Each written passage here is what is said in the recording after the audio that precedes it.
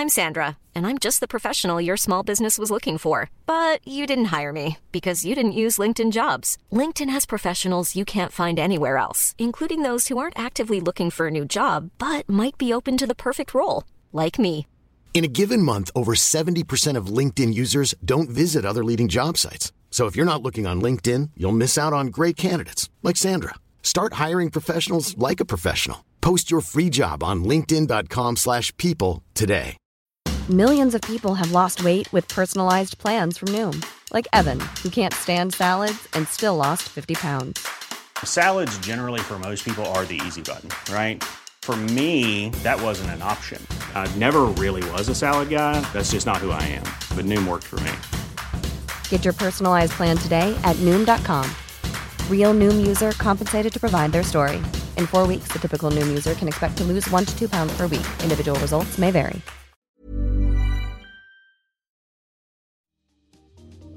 Welcome to Face to Face. This is a show about change and about what's next. It's a show that wants to ask questions, peel back the layers of our average everyday experience, and go beyond scratching the surface. We interview amazing people with incredible ideas and stories who have done wild, weird, and wonderful things. Remember that imagination shared creates collaboration, and collaboration creates community, and community inspires social change. I'm David Peck, and this is Face to Face.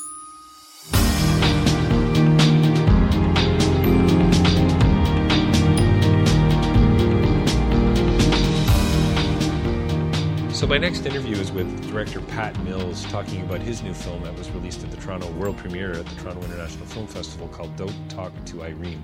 You're going to want to get out to see this. It's a really delightful film about what I would call a really serious matter, and that is how we deal with others. It's about being young. It's about coming of age. It's about bullying. It's about how does one fit in, actually. Isn't that a kind of a question that we're always asking? It's about relationships and mentorship and it's about gender in the media and how we deal with old people. Isn't it fascinating that you can get all of this into a film that's funny and just a lot of fun to watch? And come on, Geena Davis as God. I mean, I think that's worth heading out to your local theater for.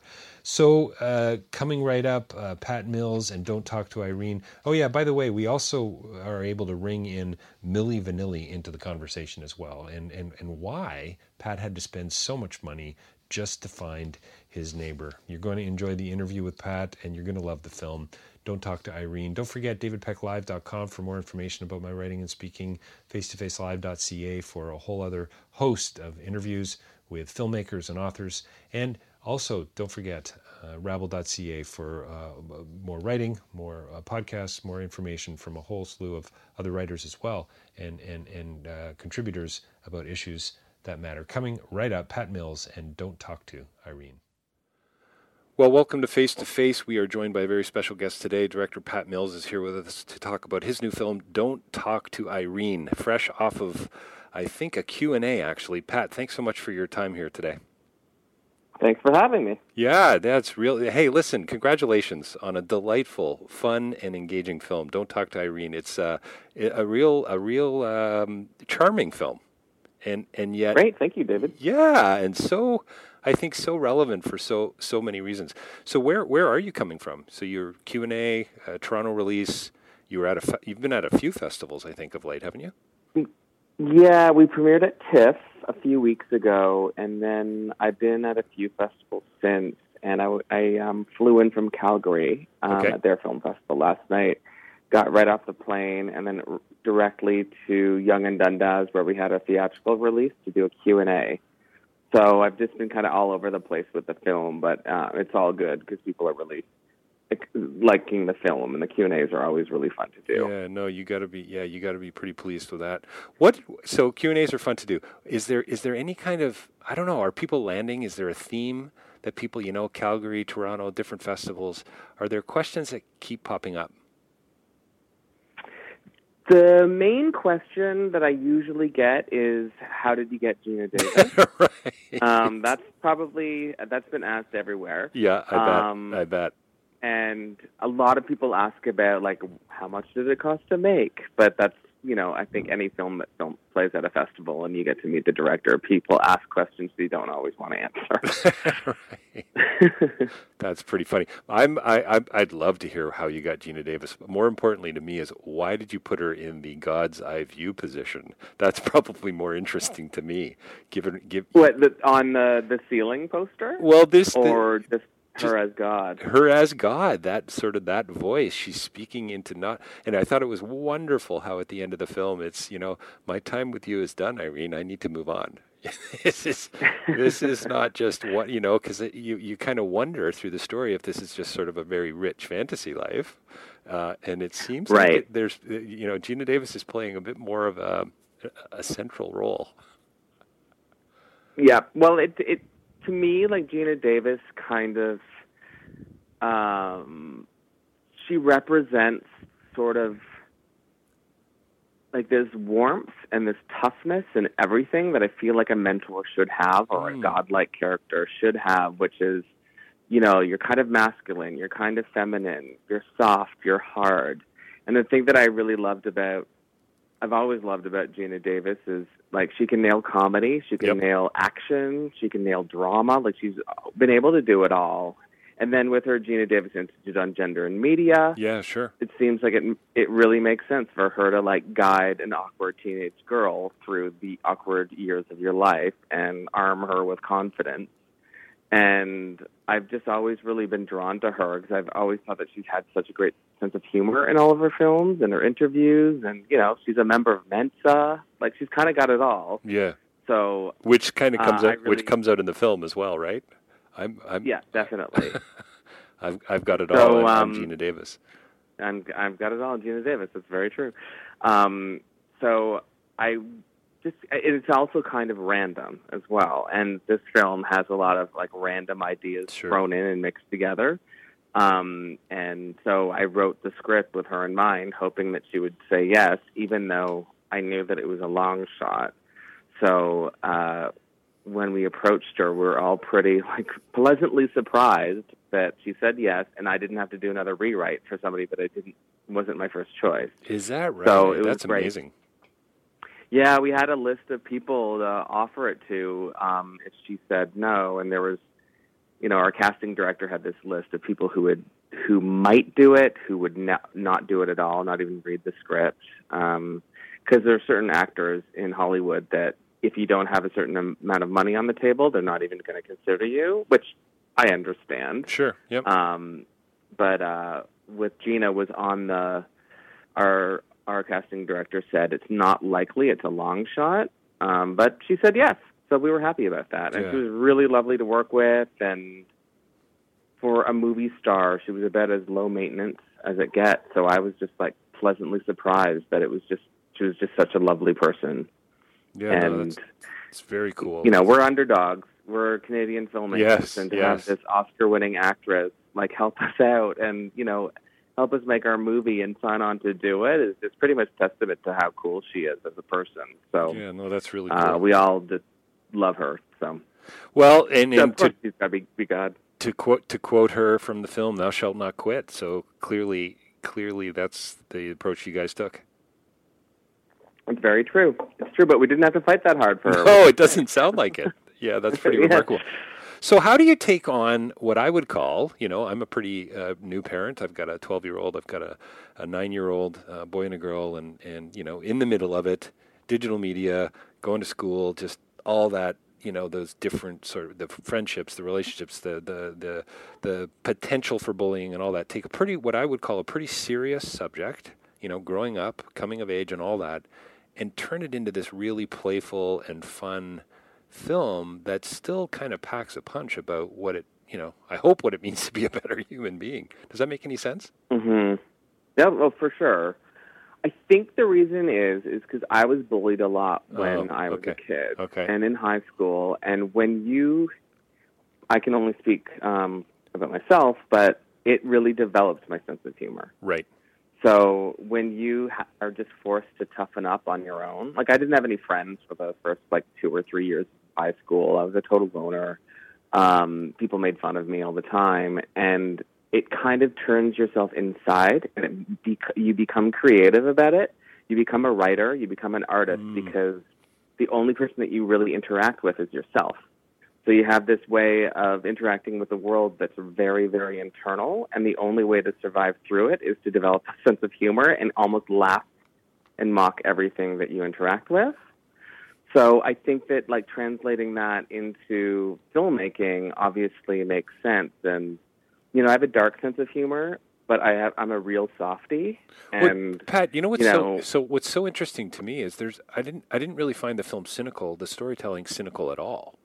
So you say, you know, you mock everything, and I think, and I get that. And such great lines, by the way. Do you know what? I don't think I've come across such a quotable comedic film since Ghostbusters. Honestly, it's that's fun. Yeah, like so many one-liners. I mean, it's just crazy.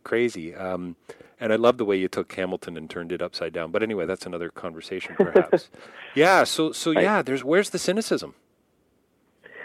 Well, I think that what I'm talking about is when I turned in as a kid, it was more like cynicism around like regular people, bullies, the jocks, like all of those people. I had this like, you're the enemy. I was always sort of an underdog, and I felt for the underdog. So when I was a kid, like the kids who were nice to me were the freaks. Right.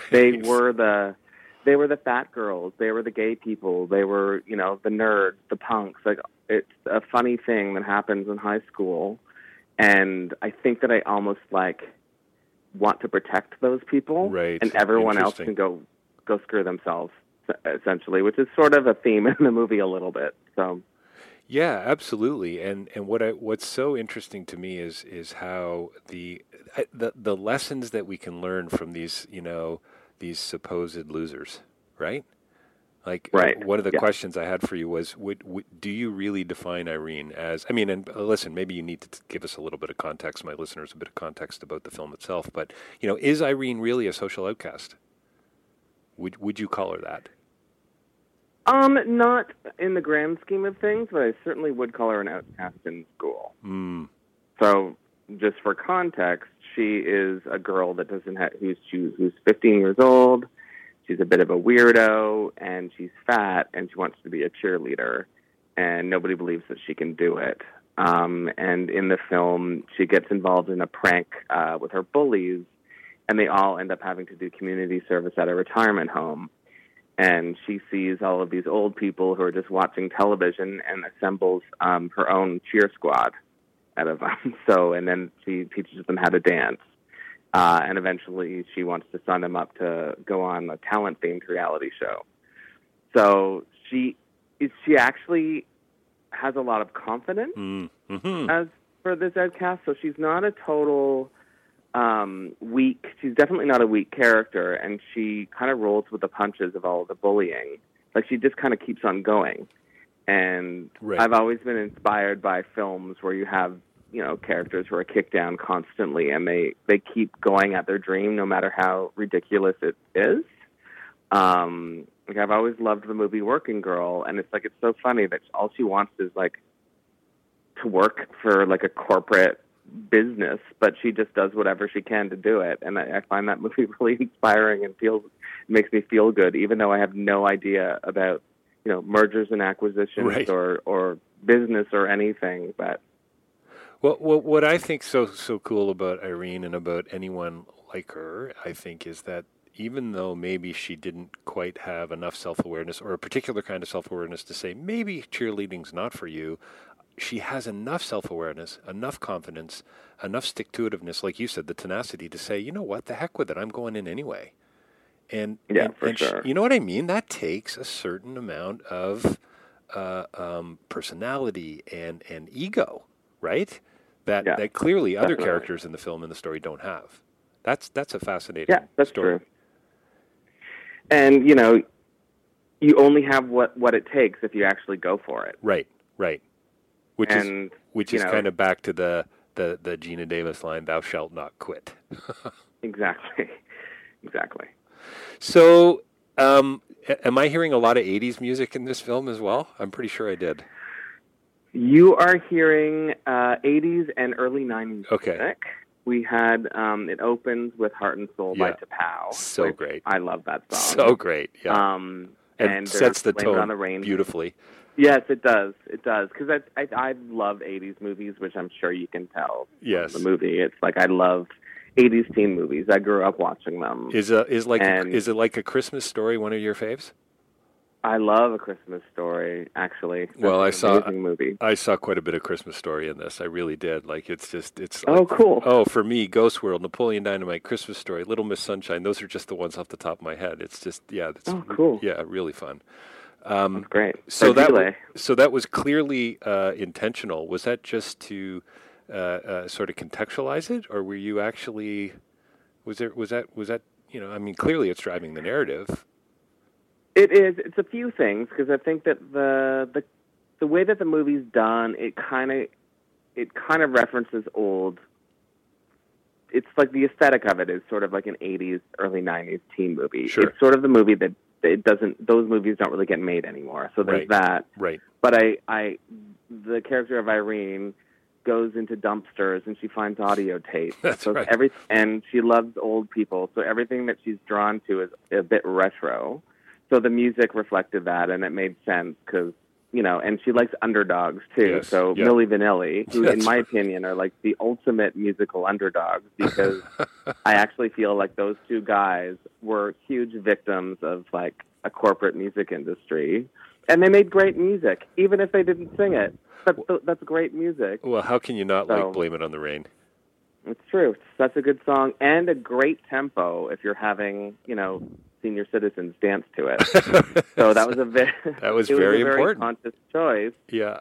To find a song that not only was of that era, but it's an iconic song, but it also was at the right tempo because it wasn't too hard for them. So that was a conscious choice, and it works really well in the movie, thankfully. You start the film out with and help me out here because I don't know if I got the line exactly, but the key to success is being able to look into the future.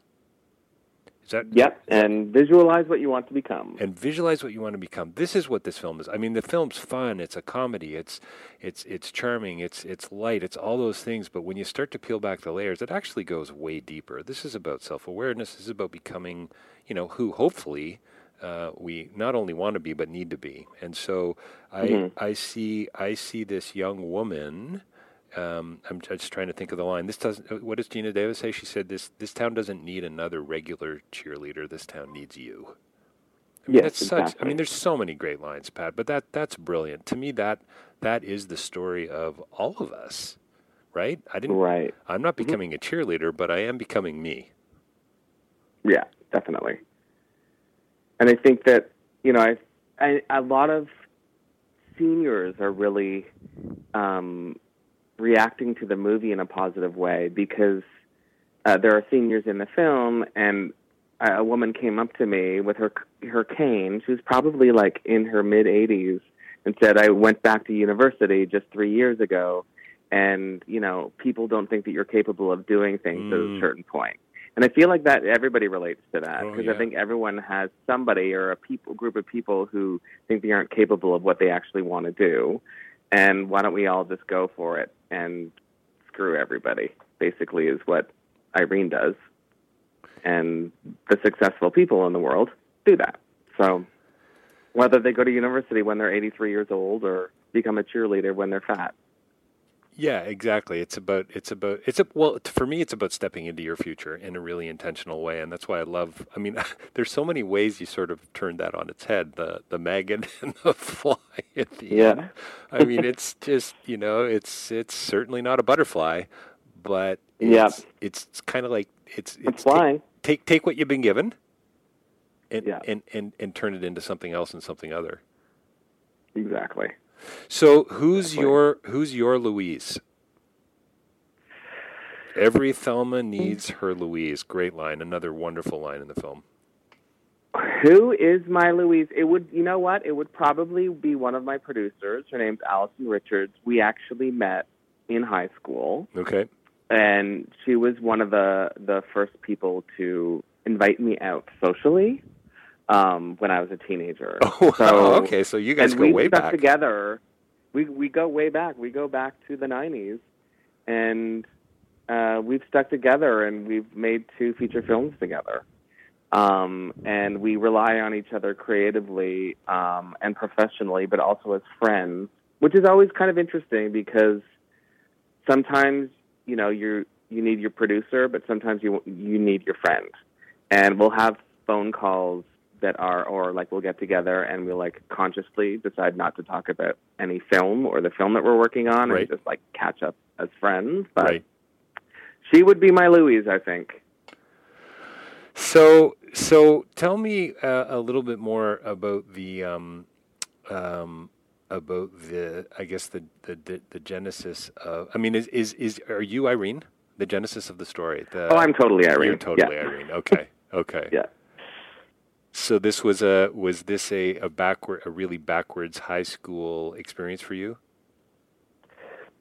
Yeah, well, I was the new kid, right? I had moved from Ottawa to Toronto when I was right before grade 9, and the thing that's really interesting about when I entered high school is I had long blonde hair and my voice hadn't cracked yet, and my name's Pat, so everybody assumed that I was a girl. But I was also really severely shy, and I wore my hair in front of my eyes, so it was this strange thing where I was terrified of everybody, and I made no friends. I was a bit of a freak, but I also learned what it was like to, firsthand about what it would be like to be a girl, and especially a teenaged girl. So, I would go out and, men would catcall, or I would have a really inappropriate experience with a middle-aged man on the subway. So that kind of created, again, one of those things that creates the artist in you. Sure. It's an experience that no one else will have, and it will force you to look at the world in a completely different way because you've had this really special experience. And I'm so happy for that experience because, I really relate to teenage girls, and I still kind of do. Because I know what it's like. It's so awful, and it's so awkward. So that art, that maybe that poetry, or that dealing with the uncomfortableness, I suppose, of life, was it a coping mechanism for you, would you say? Oh, likely. Yeah, definitely. Yeah, it's just so cool to me that you can take something like that and turn it into something. Well, it's the fly at the end of the film, right? Yeah, definitely. So there's something. So where I'm just looking for the quote about the right. We one of the older folks in the film, and I just think this is so delightful, and this to me connects so nicely to this is authorial intention. It seems to me, and how the narrative kind of can just kind of come together in a way that's just so beautiful. The key to success is to look into the future. We don't need another cheerleader. We need you. And then this older woman, I think, who says, "We've retired, dear, from everything." And isn't that what this film's about? Not retiring? Right. It's about not retiring, right? Yeah, definitely. And Irene is a character who pulls them out of that thought, Absolutely. Well, this is what I mean, what's so beautiful about her, about she's so not the loser, right? Yeah. Yeah. Can you tell me, finding Irene, she's from, can you tell me a little bit about that process? Is Michelle her name? Michelle McLeod. Michelle McLeod from Peterborough. Her first feature film, and it was so hard to find her. I bet. I understand that. I knew that it was going to be a hard time finding our Irene because she has to be a teenager, she has to be funny, she has to be able to dance, and she's also a body type that never gets encouraged to become an actor. Right. If you look at headshots, everybody just looks the same, and I'm not interested in telling those stories. So we did a casting call and looked all across Canada. We put up postings in high schools. We looked non-union, union, and we just couldn't find anybody. People are either too old or very young, and actually just, I knew that they couldn't handle the material. And then we ended up hiring an American casting director to search all across the U.S., and we couldn't find anyone, and we ended up pushing the shoot 3 separate times because we couldn't find our Irene, and if we couldn't find her, it wasn't going to work. Right. And then probably about 6 months after the first or second time we pushed the shoot, we got a submission in from the U.S., and it was Michelle, and I was like, oh, I think that she's really good, and it was submitted to the U.S. casting, not to the Canadian one, so we assumed that she was American, and she assumed we were American, and then when I did a bit of research and talked to the agent, I found out that she lived in Etobicoke. We were shooting in Hamilton, and I live in Toronto, so she was smack dab between where I was coming from and where we were shooting. So you picked her up on the way to the shoot, right? Yeah, well, we did. Yeah. We absolutely did. And I joked that we spent a lot of money to find our neighbor. Right. Because we hired this casting director to look everywhere. And like, if it weren't for him, we wouldn't have found her. And I think that what had happened is she was in between agents, so she didn't actually have representation when the Canadian casting call went out. Oh, okay. And then she got a new agent who submitted her to the American casting call. So we auditioned her about 2 times, and then I knew that she was like, okay, I think that she's the one. But I wanted for her final callback, I wanted her to like get the tone. So we got together. I had coffee with her before she officially had the part, and I gave her 3 movies to watch. Okay. And I think it was Election, Romeo and Michelle's High School Reunion, and Welcome to the Dollhouse. Because I wanted her to like understand tone and like fun comedy, but also stuff that goes a bit dark. Right. And I liked there were parts of Election where, you know, Tracy's crying with her mother, and because it actually feels really true. Like the thing about Election is it's not like Romeo and Michelle's High School Reunion. It's actually got some true, real emotion and like great performances in that movie that seem really natural. So I wanted her to watch that as well, just because I just didn't want it to be like broad, shticky comedy. Right. Well, this is what's so beautiful about it, and you really, I don't know, you do that dance really, really well, Pat, because it's the kind of film that I think it must be pretty hard to create. Like you say, we couldn't have made this film without Michelle, or at least that's what I'm hearing you say, or somebody like her, the character. You know, how do you get that balance of comedy with the right music and the absurdity and the darkness, and still come out on the other side? Yeah, it's tough. It's got to be tough. And I knew that tone was like a big thing, and I wanted everyone to be on the same page and be in the same kind of movie, because that's when directors kind of mess up, where they don't communicate what kind of movie all of their actors are in. Oh, that's interesting. Okay, sometimes you just forget, but it's like the most important thing. You should like reference as many movies, get them to watch them, and really communicate what each scene is about, what the movie is about. And I wanted everything to be sort of grounded in reality, but be ridiculous enough to be entertaining. But I didn't want it to be broad, and I wanted people to believe every scene that it was in, and that, like, it has moments of being ridiculous and like such a movie, but it also is I wanted it to be grounded. That was a big thing, and it was about communication, talking to all the actors and let them know what kind of movie they're in, because some people would come into the audition and assume it was really like broad comedy, and they'd come in like they were, you know, doing sketch comedy, and I wasn't interested in doing that at all. So it was about like almost bringing the performances down to a non-Second City main stage space. You know what I mean? I do, yeah. Park Ontario does not exist, does it? It does not exist, and it's funny. It was originally set in Mono, Ontario, which is, I think, close to Orangeville, because I thought that was just a funny name for a town. But the thing is Mono is actually very beautiful, and it's where people go and get their wedding photos taken. Right. So it didn't totally work, but also our lawyer said that, you know, we should maybe make it a fictional town because we don't want to upset anyone. You don't want to piss the mayor off of some town somewhere in northern Ontario. Exactly, and I think that Mono has money. So I was like, okay, well, I'll change it. And I ended up making it Park because Park is an anagram to crap.